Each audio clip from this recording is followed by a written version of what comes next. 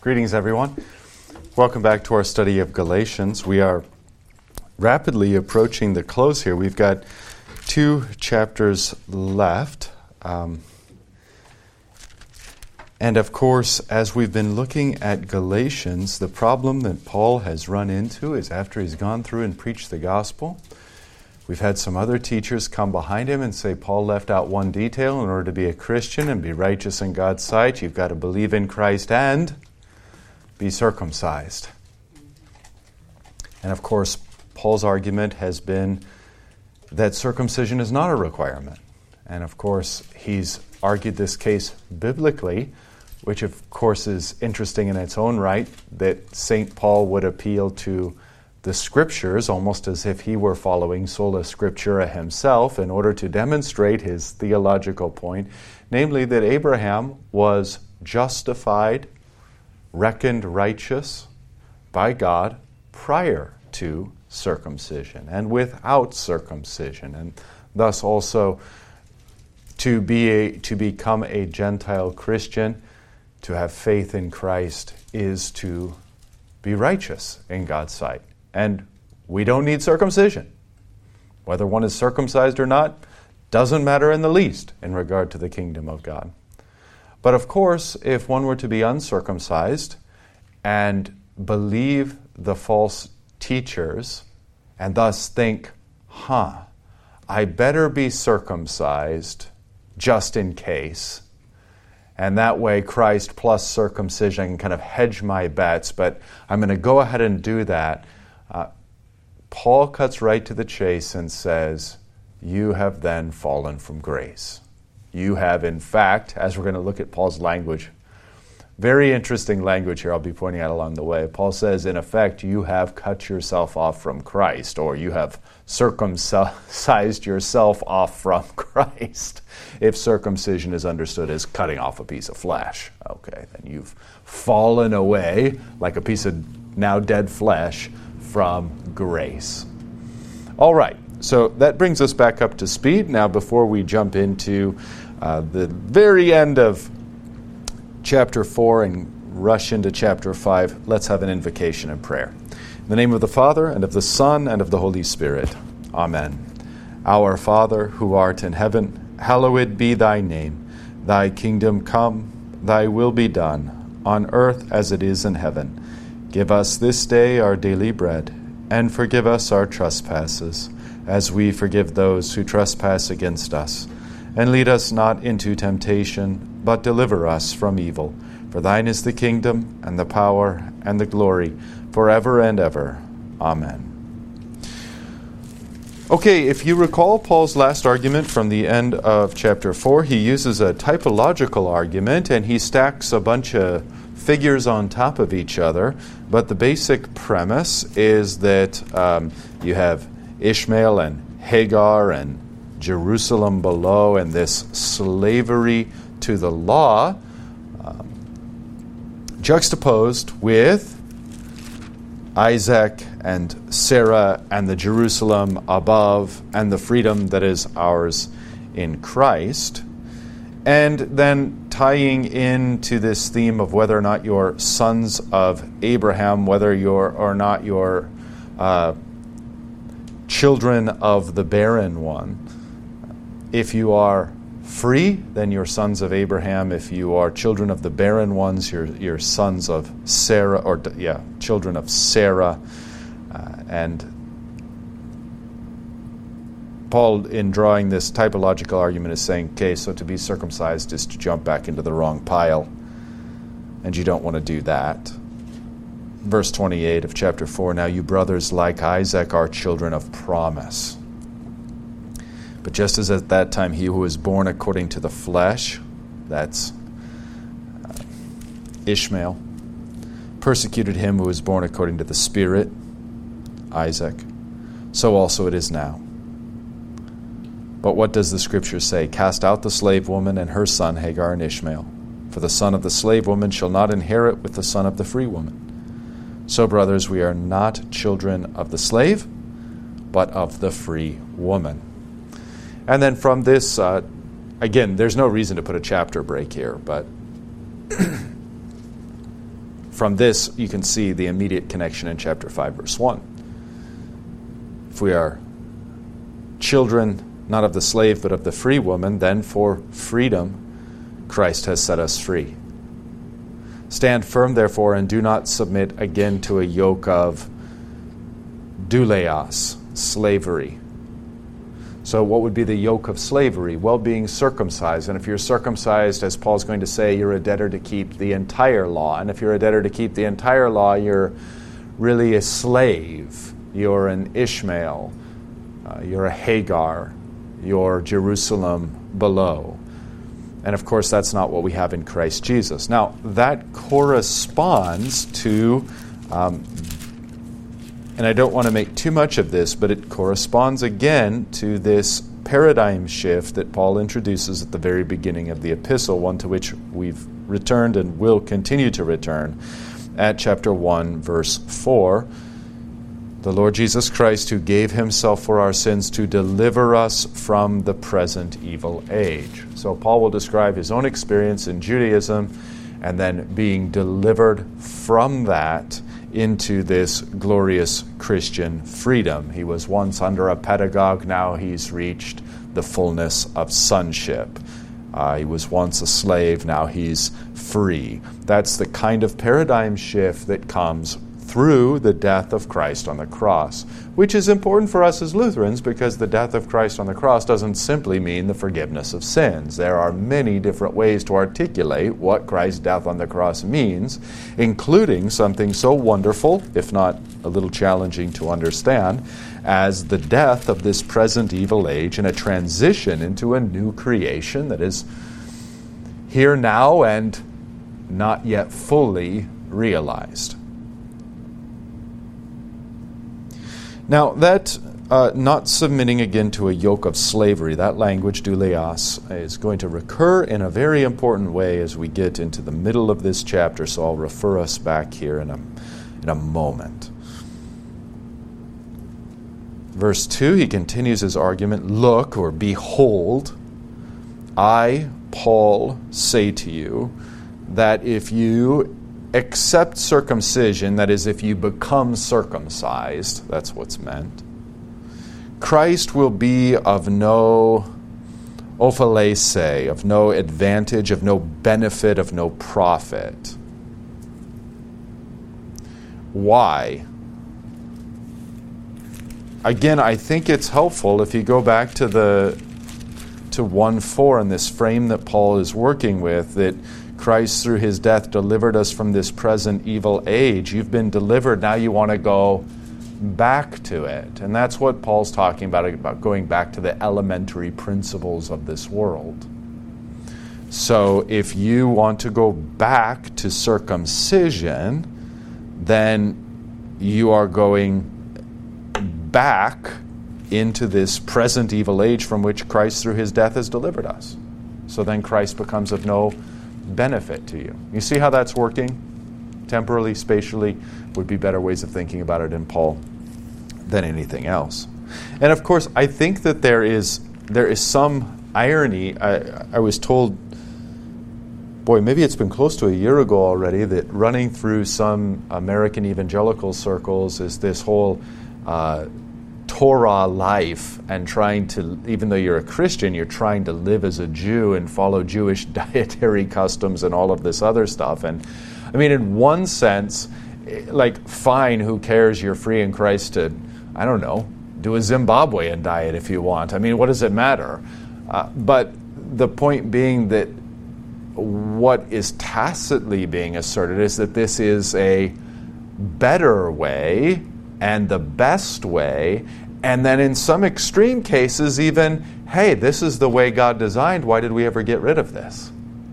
So you're sinful if you're not doing this stuff. And we hear a narrower argument made by, for example, Seventh-day Adventists, that if you're not meeting on the Sabbath day, on Saturday, then you've departed from the law, and thus you're doing something wrong. I mean, all of these are kind of modern instantiations of this desire to pull us back into the present evil age from which Christ, through his death on the cross, has delivered us into freedom. So for them it's circumcision, but for us, I would say that this impulse is still, as odd as it may seem, alive and well in American evangelicalism. Of course, from the time of the Reformation forward, when we look at Roman Catholicism, we see Roman Catholicism saying something to the effect of, in order to be righteous in God's sight, it's not so much faith and circumcision, but it's faith and works. Faith and good works. We see the same kind of categorical error there, made more clearly, maybe and made more egregiously by Rome. So, Galatians, in other words, could not be more relevant to us today. So again, look, I, Paul, say to you that if you become circumcised, Christ will be of no benefit to you. I testify, now notice the formal language, and we're going to see this also when Paul warns them not to live in the way of the flesh in just a moment. Here he is solemnly testifying again. Paul has a very apocalyptic frame here. He is covering his bases as an apostle of Christ that, look, I am bearing witness, I am testifying to you. This is a formal teaching. And it's as if he has the judgment itself in view, the final judgment.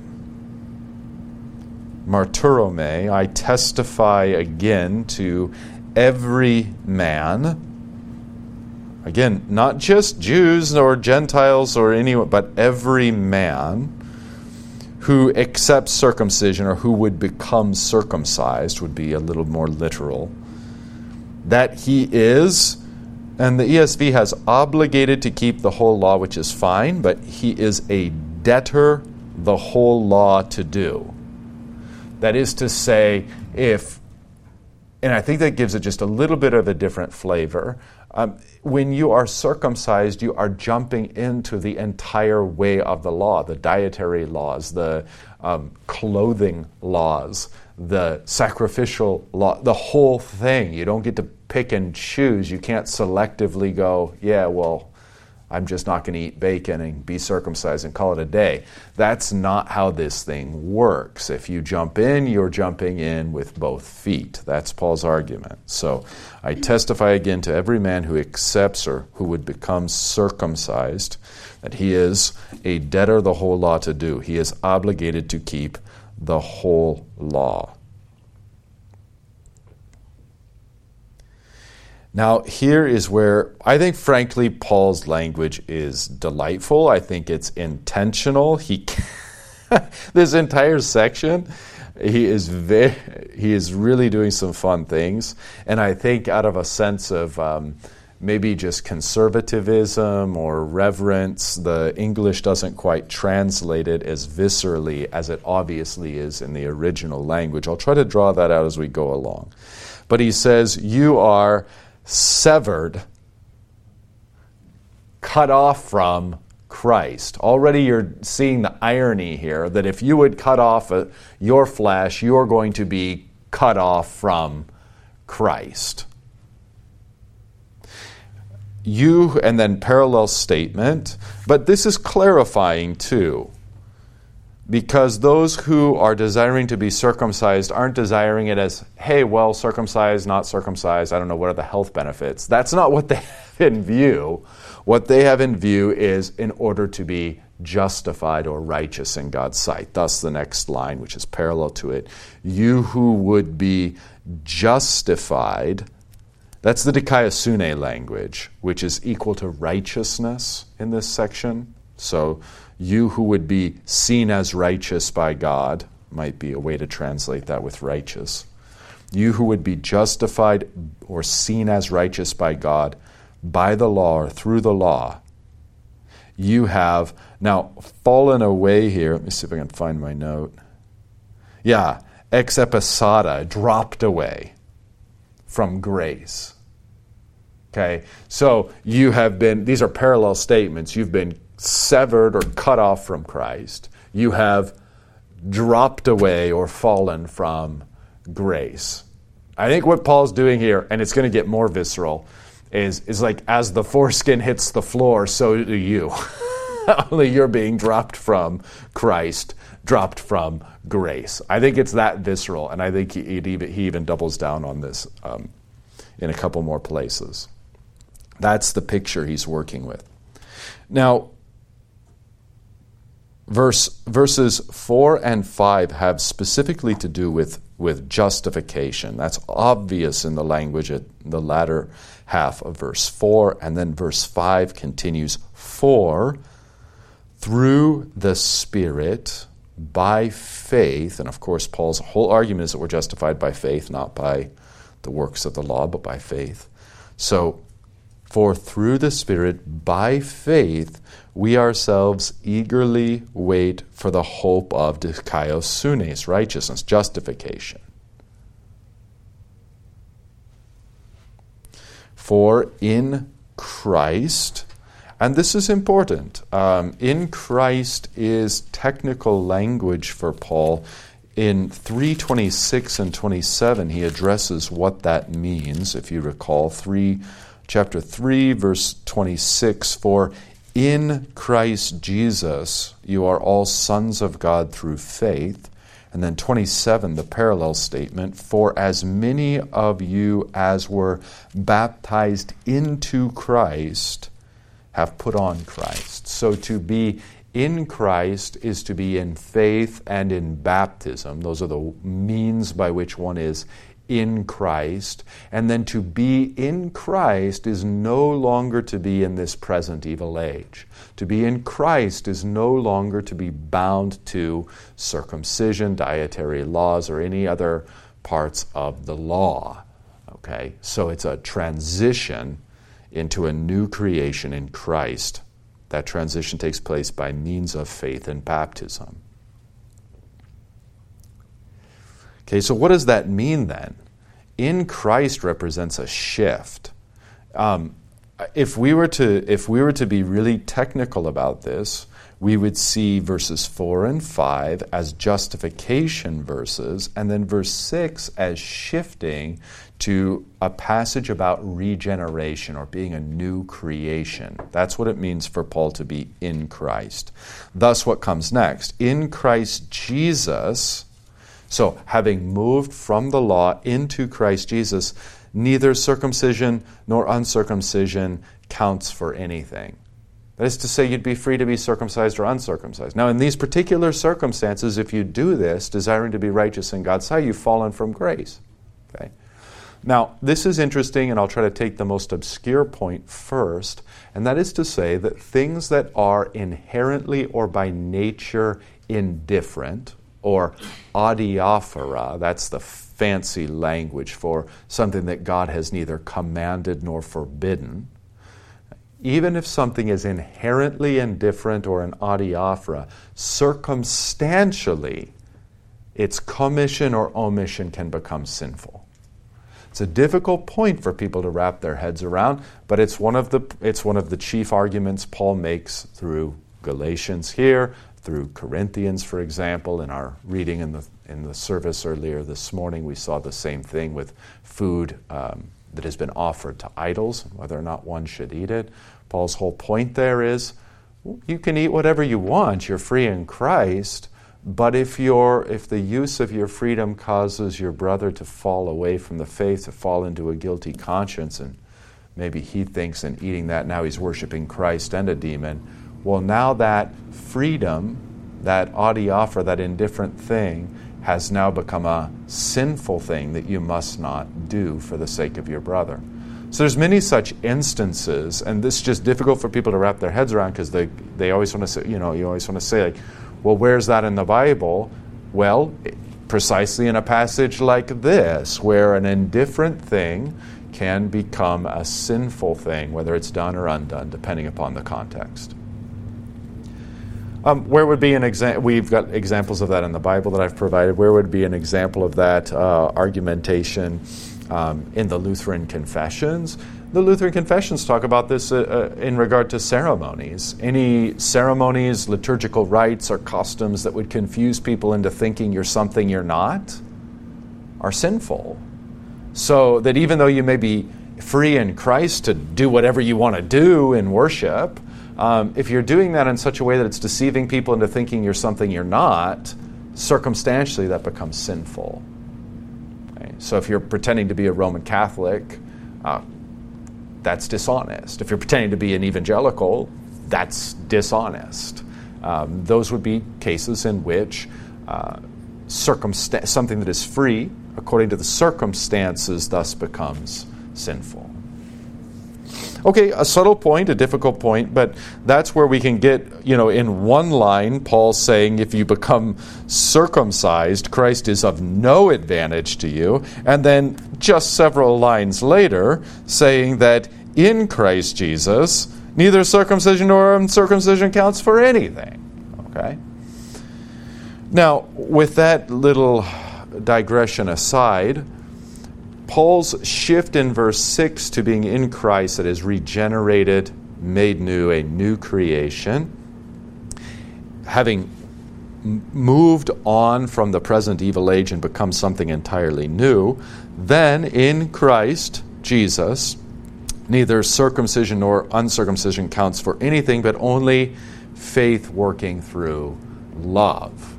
Okay? And we're going to talk about what that love is momentarily. So the study note down on 5:6, circumcised or not, one's physical condition has no impact on one's relationship to God. It is irrelevant. And then Luther has these words to say: faith is a divine work in us which changes us and makes us to be born anew of God. Oh, it is a living, busy, active, mighty thing, this faith. It is impossible for it not to be doing good incessantly. And of course, then from the confessions, love ought to follow faith. So what's Paul's argument? That in Christ, fruitfulness and good works doesn't lead one unto circumcision. Fruitfulness and good works is faith working in love. So it's not faith working in circumcision, but faith working in love. That's his point. Okay? So as a new creation in Christ, it's not faith leading you to be circumcised. It's faith leading you to love your neighbor, which is going to become apparent over in verses 13 through 15. We'll get there in a minute. Let's pause there and see if you have any thoughts or any questions. Hopefully everything's relatively clear. I think it's a fairly straightforward argument. Good. Okay, and then 7. You were running well. Who hindered, except it's not hindered? Who hindered you from obeying the truth? It's enakopsin. Kapsao, that language is to cut. So, who cut you off from obeying the truth? He's at his old games again. If you cut off that part of your body, you are cut off from obeying the truth. That's the language. And this language recurs here in a moment, famously, where he tells them to emasculate themselves. So who hindered you from obeying the truth? Who cut you off from obeying the truth? This persuasion is not from him who calls you. It's not from Christ.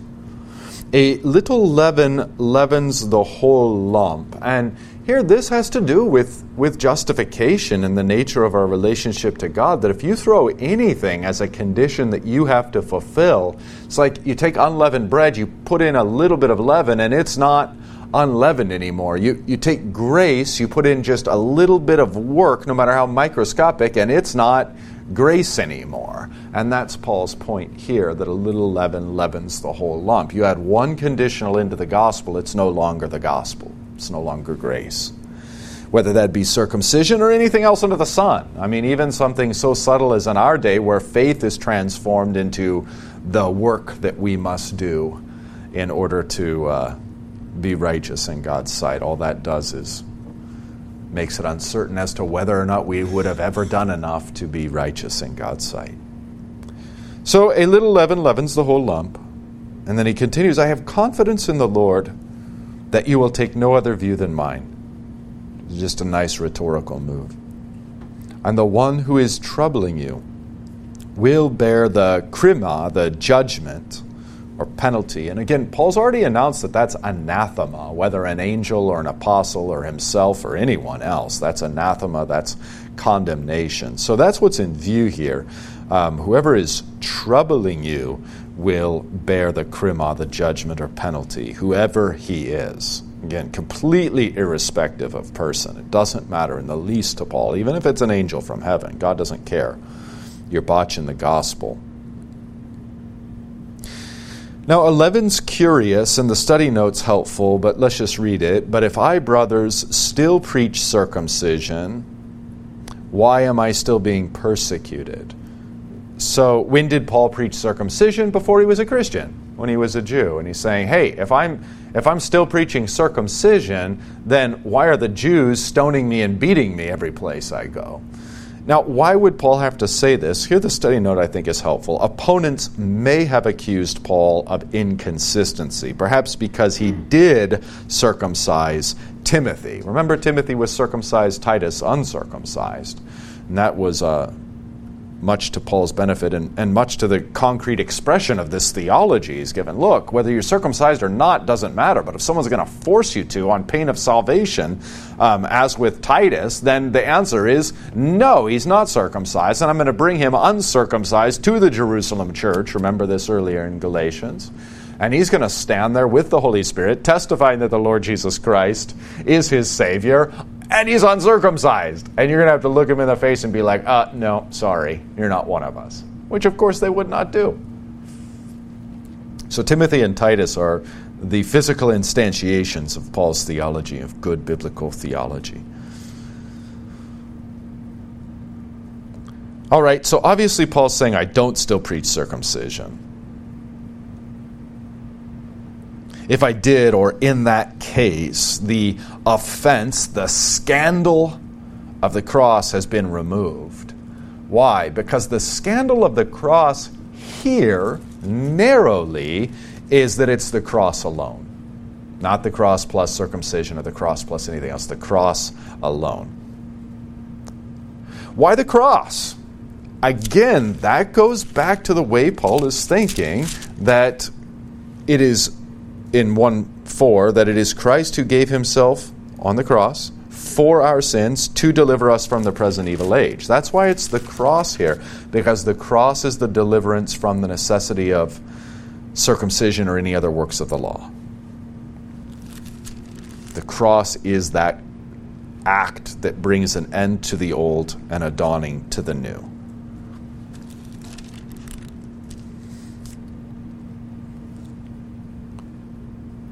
In that case, the offense or scandal of the cross has been removed.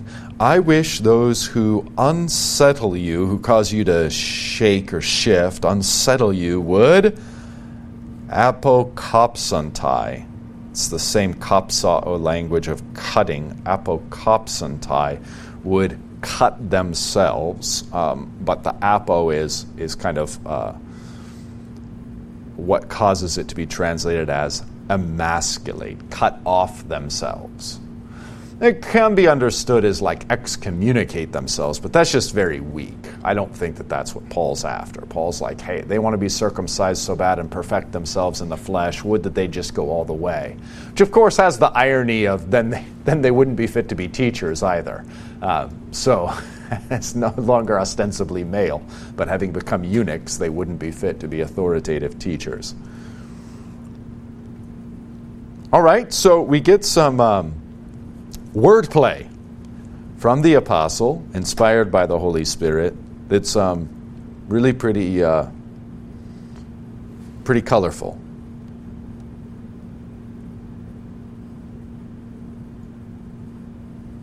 Pastor? Yes, please. Just if you could answer this, Paul, elsewhere in Scripture, he says, I don't know the exact words, but become what you have to in order to do the gospel to these people. Mm-hmm. Here he's very hard and fast. Comment on why he's so hard with them, and elsewhere he says, well, you have to become circumcised so that... It's a really great question. So the determining factor is if the question is justification or not. That's the determining factor, okay?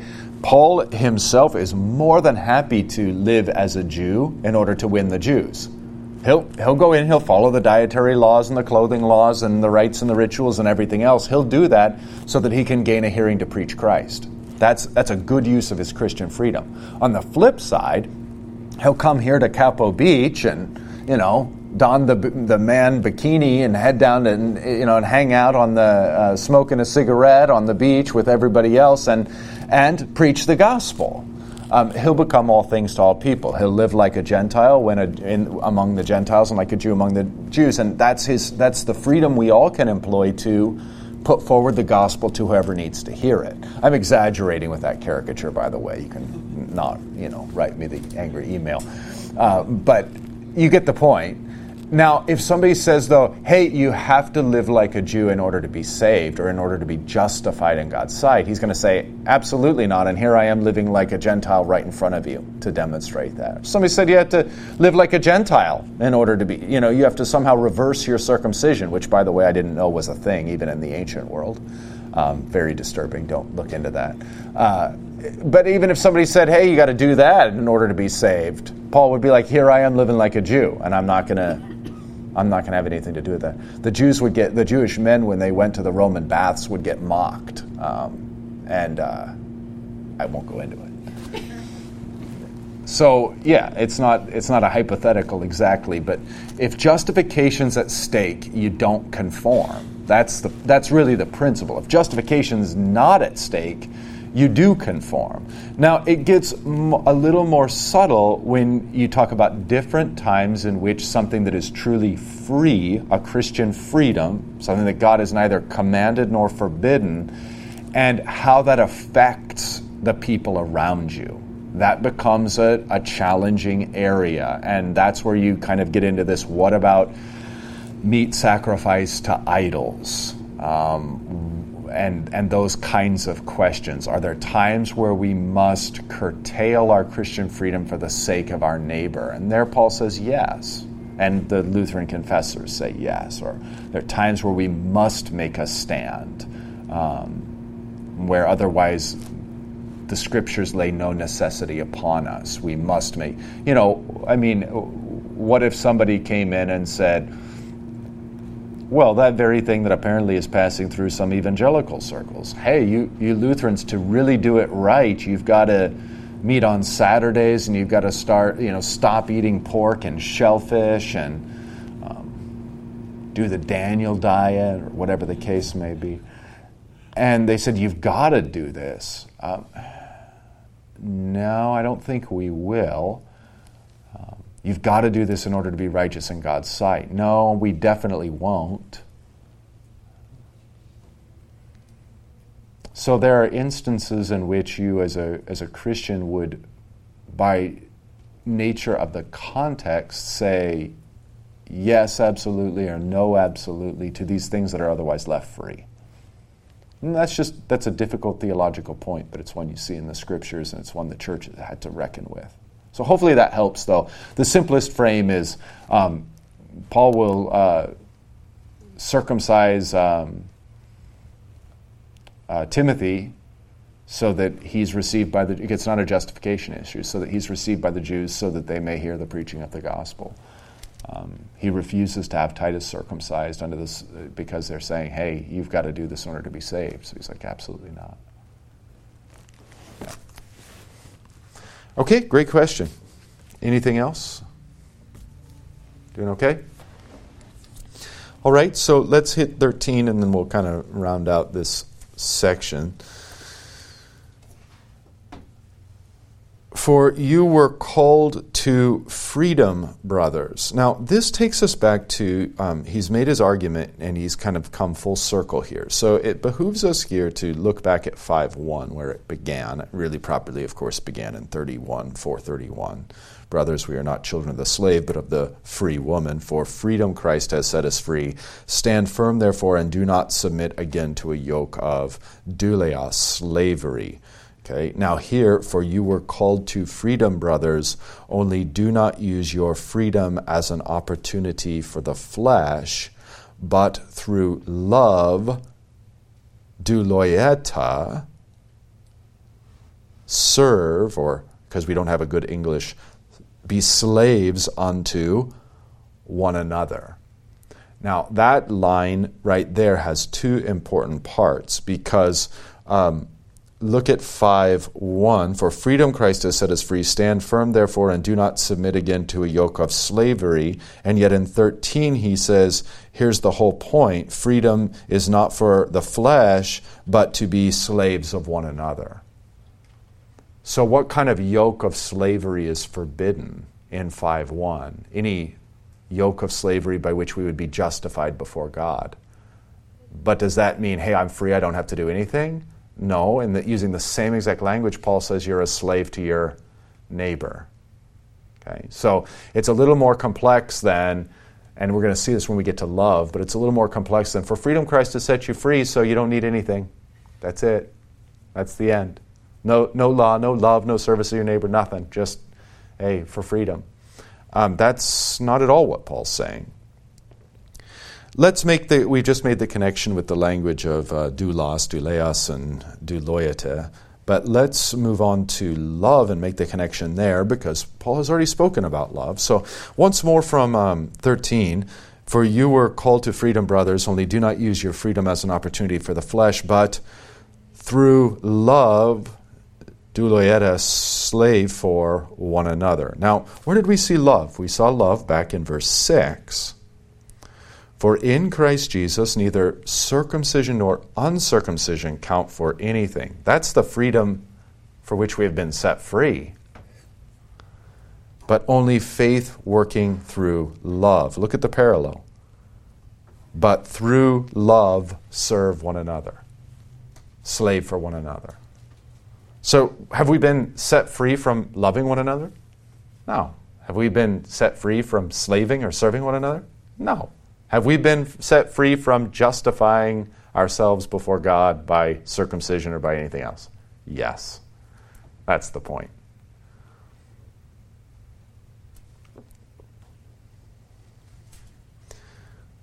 So our service of the neighbor doesn't justify, but it is nonetheless precisely the thing we should do. We're free from love of neighbor as something that justifies us, but we're bound to love of neighbor as something we as Christians, who have been justified by faith alone, are to do. That's the paradox that's so difficult for people. I don't know, apparently it's difficult, but it's clear as a bell here. So, do not use your freedom as an opportunity for the flesh, but through love, and that also then helps us understand freedom. That freedom isn't, hey, whatever I want to do. And Paul's going to drive this point home, so I won't spend too much time here doing it. But that's the way Americans usually conceive of freedom. Freedom means anything I can think to do, that's on the table now. Isn't that generally how we think about it? I mean, if you're free to order anything off the menu, that means anything off the menu. And if I say, hey, but you're free to order anything off the menu as long as it's from the dollar section, the dollar value meal section, you'd look at me and say, well, that's not very free, right? So freedom in America applies everything, but that's not the way that Paul's thinking here. Freedom means freed from your flesh, freed to love and serve your neighbor. See how it's a very different paradigm? It's like, hey, you're not free to remain in slavery or break through your chains. That's not what Paul's saying. So you can decide to be in chains or not. That's not what Paul's saying. You've been set free from those chains to go do. That's the sense in which he means you've been set free. You've been set free from the flesh to love your neighbor. What does the flesh want to do? Little homiletical, little sermonic point, but the flesh wants to serve itself. And ironically, that's exactly how we think of freedom is I can do anything I want to do. But that's not freedom, biblically speaking. That's bondage. That's bondage to the self. That's exactly what Luther is getting after in bondage of the will. It's that my will itself is bound to do its own selfish things. And so to be set free from that is to serve not myself, but my neighbor. Not my flesh, but my neighbor.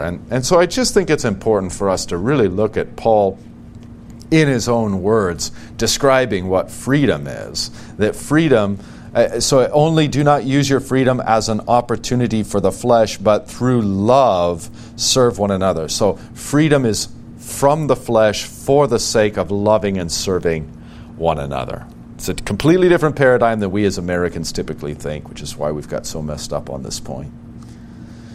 Verse 14, for the whole law is fulfilled in one word.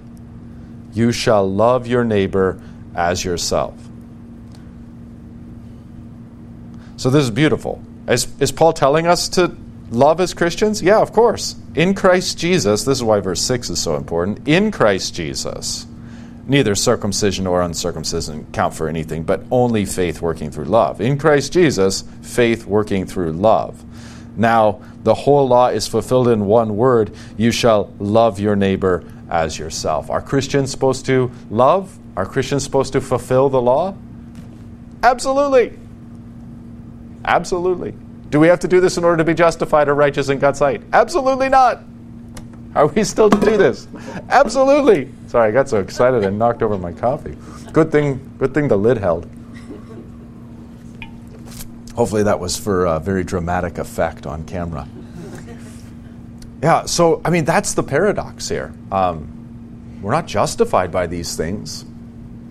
We're set free to do them for the sake of our neighbor. Does that make sense, or anything confusing, or anything bind you up there in that section? Okay. Now, that you shall love your neighbor as yourself, of course, is cited from Leviticus 19:18. But if you look in that column on your study Bible under verse 14, what you'll see there is a number of references where Jesus says the same thing. So the idea that Christians are to go on loving God and neighbor really should not be controversial. We don't love God and neighbor in order to be justified, but rather because we are justified, we love God and neighbor. In fact, before we were justified, it was impossible for us to love God and neighbor, but now that we are, we can. So rather than loving your neighbor as yourself, Paul introduces this colorful alternative. I don't know exactly where he gets it from, but in verse 15, but if you bite and devour one another, watch out that you are not consumed by one another. So it's kind of the opposite of serving and giving to your neighbor would be biting and devouring your neighbor. And the whole point is there, if you're serving and giving, it's this kind of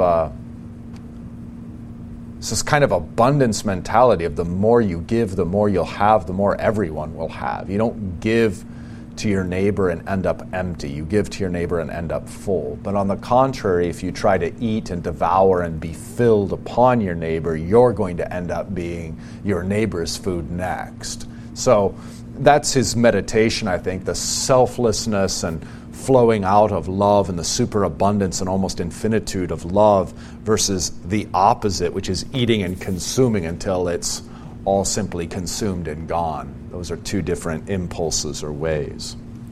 Yeah, please. 1 second. Let's get you the microphone up here and then back there. These were my handouts for Sunday, and now they've got coffee spilled on them, which looks just like almost all the papers on my desk. I've always been a clumsy individual, and the older I get, the worse it is. Yes, please. You take your bunny trails, and I lose my thought. Oh, yeah, me too. Imagine being the one talking when it happens. This is so contrary to human, at least to me. Mm-hmm. What other piece of literature speaks that contrary? Right. It's unique to the Scriptures, just as this message of this message of Christianity, I think, Francis Pieper, one of our great Lutheran dogmaticians, put it so well, that there's really only two religions in the world. There's Christianity and the religion of the free forgiveness of sins on account of Christ Jesus, and there's everything else. And everything else is you got to do something in order to be righteous in God's sight. Christianity comes and proclaims you are righteous in God's sight. Wonderful. How then would God have me live? Do good to others. What's the last statement? How would God have me live now that He's given me this righteousness full and free in Christ Jesus? How would He have me live? Go love and serve your neighbor. Please. I was just going to say, I think we had a really good example of this, biting one another in our society with all the COVID stuff. Mm-hmm. And as he says down here in 5:15, it even can get into the ugliness of bitter partisan strife in the congregation. Yeah. So he's really pointed that out for us. Yeah, and he's going to bring that up with dissensions and divisions and rivalries and all this other kind of stuff that can infect the congregation. And yeah, it is. We're going to see him give some real practical advice in terms of how to avoid these things. Part of it is, he's going to say, is bearing one another's burdens.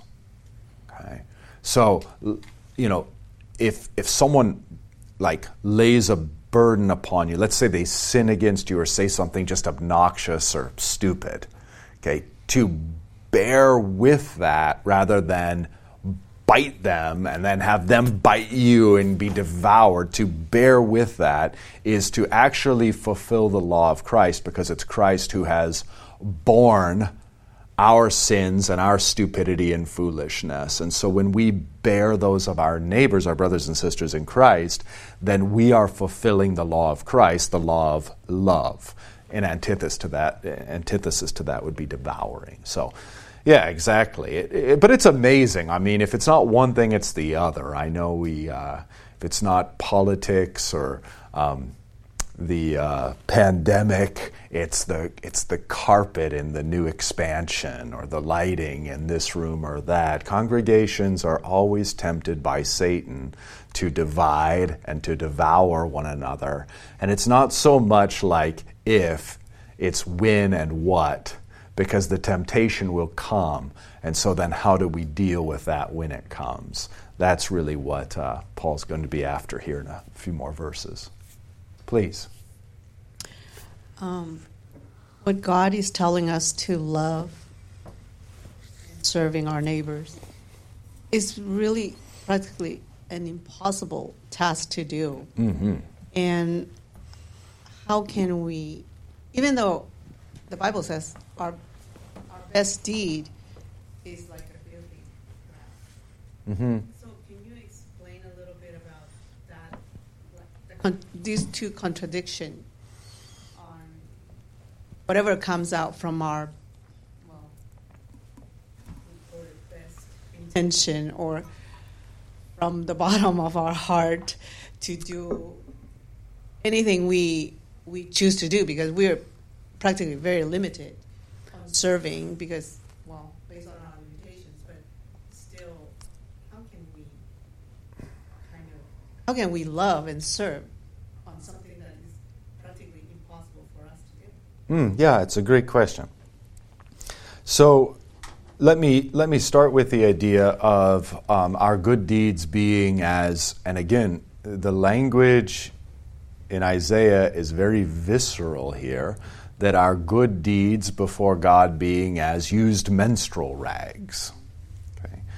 Well, if we take the deeds that we've done, let's just put it that way, the deeds that we in our own minds consider to be good, and we set them before God and exalt ourselves before Him and say, hey, here's my resume. You probably want me on your team. You probably want me in heaven. If we exalt ourselves, He will humble us. And that is kind of a disgusting self-righteousness. And as he views those quote-unquote good works that we've put up, he sees them as reprehensible, as used menstrual rags. Not only because they themselves are tainted and filthy and selfish and fallen and all of that, but precisely because, like, why so nasty in his sight? Because those are it's as if we're trying to buy him off. And he's not going to have that. I mean, imagine somebody who owed you like $100,000 trying to buy you off with a fake Chuck E. Cheese coin. You're just going to look at that like in disgust, just at even the action of doing that. And that's the paradigm in which that way of Scripture is speaking, okay? But what if someone in faith receives the free forgiveness of sins in Christ Jesus, his perfect righteousness credited to us, and we're baptized into Christ, and we're a new creature, a new creation. What we see within our hearts are impulses that weren't previously there. Whereas previously God was someone to be bought off with our good works, now we don't try that in the least. We love him too much for that. We see how much he's loved us in Christ Jesus. And even the only response we might have is just thank you. But that's indicative of a massive change in the heart where for the first time we love God as he is. And we receive his graciousness, we receive his fatherly care, we receive the sacrifice of Jesus. That change in the heart, even though it may seem relatively small, is massive. That's the difference between heaven and hell. That's the difference between light and darkness. It's the difference between two entirely different creatures, an old creature and a new creature. And with that difference and inspired by his love, that love within us begins to grow. And it grows in ways that are quite hidden to us. Sometimes our growth in the spiritual life is an article of faith. The Scriptures say it's ours and we have it, and you go, I don't see it. Doesn't mean it's not there. There's all kinds of other things the Scripture tell us that we don't see, but they're still there. That's what I mean by sometimes even our growth in sanctification is an article of the faith. Okay, something we have to believe, not something we necessarily have evidence for. But as that love grows, it's only increased by the gospel and the encouragement of the Scriptures to live in such a way that that would continue to blossom and bloom. And that's exactly what Paul's going to go next. So part of that concretely has to do with identifying the impulses of the flesh within us and crucifying them. And identifying those fruit of the Spirit and doing everything we can to increase them.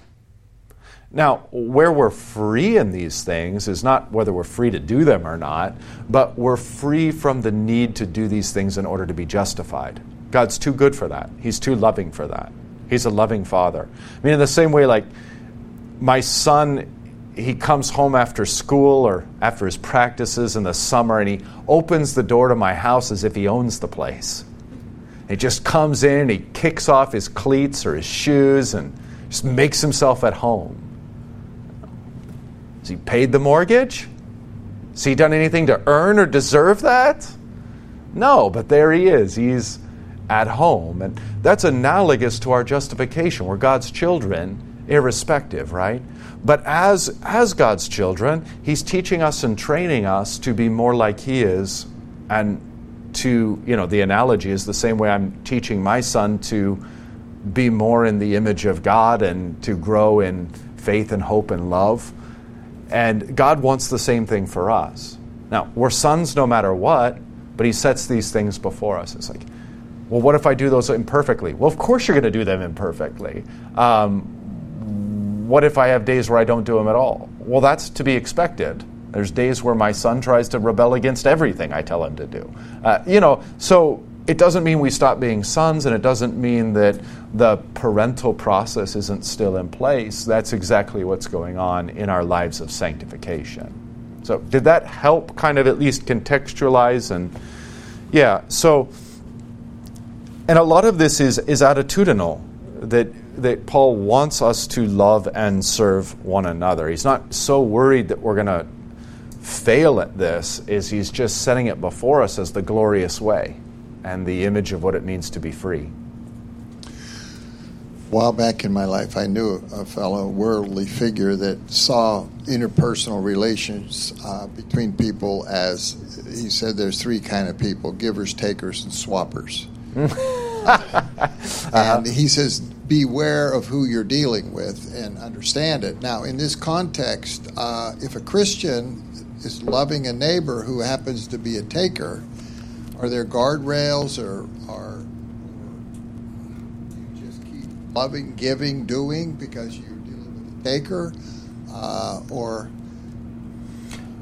Well, yeah, it's a good question. I think part of being a good neighbor toward each other, like let's say you had a kiddo who, hypothetically, my son were to grow up and go off to college, but the grades nothing's happening with the grades, and he can't find a part-time job, and he's asking me for money, right? And maybe you do this, but then you realize you're just being taken advantage of. And at a certain point in time, you realize that love is actually saying no, right? So there's instances like that where loving our neighbor isn't just simply laying out cash or continuing to give, but we want to be stewards of our neighbor in that sense. And with parent to child, it's easier to see, but the same might be true in our other relationships, if not a little more difficult to fetch out. So there's a shape to that. I would say that as Christians, though, there is a time for all three of those. It's more blessed to give than to receive, Jesus said. So we always want to have our eye out toward giving. That's probably if any of those three were the predominant, that'd be the predominant. But there's also a time to receive. The gospel itself teaches us that. And so do our vocations. Sometimes you go, well, why did God allow me to get sick? And it's so that other people can learn to serve their neighbor in you. And I know that's embarrassing and humiliating, but guess what? That's the cross to which God has called you, is to be laid up in this bed, not able to do anything, and you have to receive. And I know it's more blessed to give than to receive. I know you're sitting there miserable that other people are taking care of you, but guess what? That's what I've called you to. That's your good work, to be the taker in this circumstance. And then I think swapping is beautiful too, especially unfair swaps. Unfair swaps are one of the most beautiful things there is, because someone does something for someone and they can't ever repay it, but they do some small gesture that they can do. It's profoundly beautiful. It's wonderful. It's this beautiful kind of musical asymmetry and harmony of Christians doing back and forth for one another according to their means. You know, some people might grab you and fly you across the country because to them that's the same as taking you out to lunch for somebody else. So everybody gives according to their means, and that swapping is kind of a beautiful thing too. Yeah. So I would just say for Christians, all three of those, there's a time and a place, right? But swapping in a marriage, if you go into a marriage with the idea that I'll do for you and then you do for me, I think that's wrongly It's not good, yeah. It's not good. There's a kind of truth to that marriage, all vocations have a kind of transactional aspect to them. It's just kind of unavoidable. But right, it's, going into it with that mentality and having that be the only mentality, quid pro quo, or you owe me now, is really toxic. And I think that's what you're getting after. Yeah. Okay, very good. So, we're running a little short on time. Let's see. Love neighbor, don't devour one another. And then we were really going to get into, let's just hit 16 and we'll call it a day, realizing that we have to go into what this means. But you'll see how this connects. But I say, walk by the Spirit, and you will not gratify teleote or teleote, which is end, finish, or bring to fulfillment, which I think is an important distinction, because you will not gratify the desires of the flesh. It's not saying you're going to exterminate the desires of the flesh. The desire of the flesh, or the impulse of the flesh, which, by the way, this is epithumian or passion, most typically translated. So the passion of the flesh is going to be there. The desire is to walk by the Spirit and thus not bring to fulfillment the desire or the passion of the flesh. Okay? So, the passion of the flesh to toward gluttony or something. It's just going to be there, like have the fifth pork chop. And, you want to be able to say, no, and I should have cut it off at 2, right? I'm just teasing. But, you got these passions of the flesh, these desires of the flesh. The job is to walk by the Spirit and thus not allow those to come into fulfillment. That's the goal. You're not going to, how does Luther put it? You can't stop the bird from flying over your head. Or I think he might even say you can't stop the bird from landing in your hair, but you can stop him from building a nest. This kind of, even if it wasn't Luther, whatever this proverbial saying is, it illustrates the point that just because the passion or desire is there doesn't mean you must bring it to fulfillment.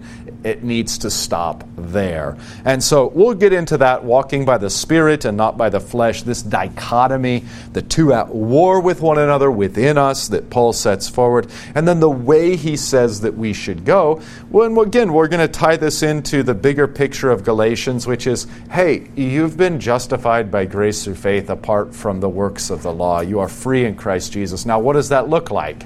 And it doesn't look like go do whatever you want. It looks like put to death the deeds of the flesh and live according to the fruits of the Spirit. That's what it looks like. All right. We'll see you next week. The Lord be with you.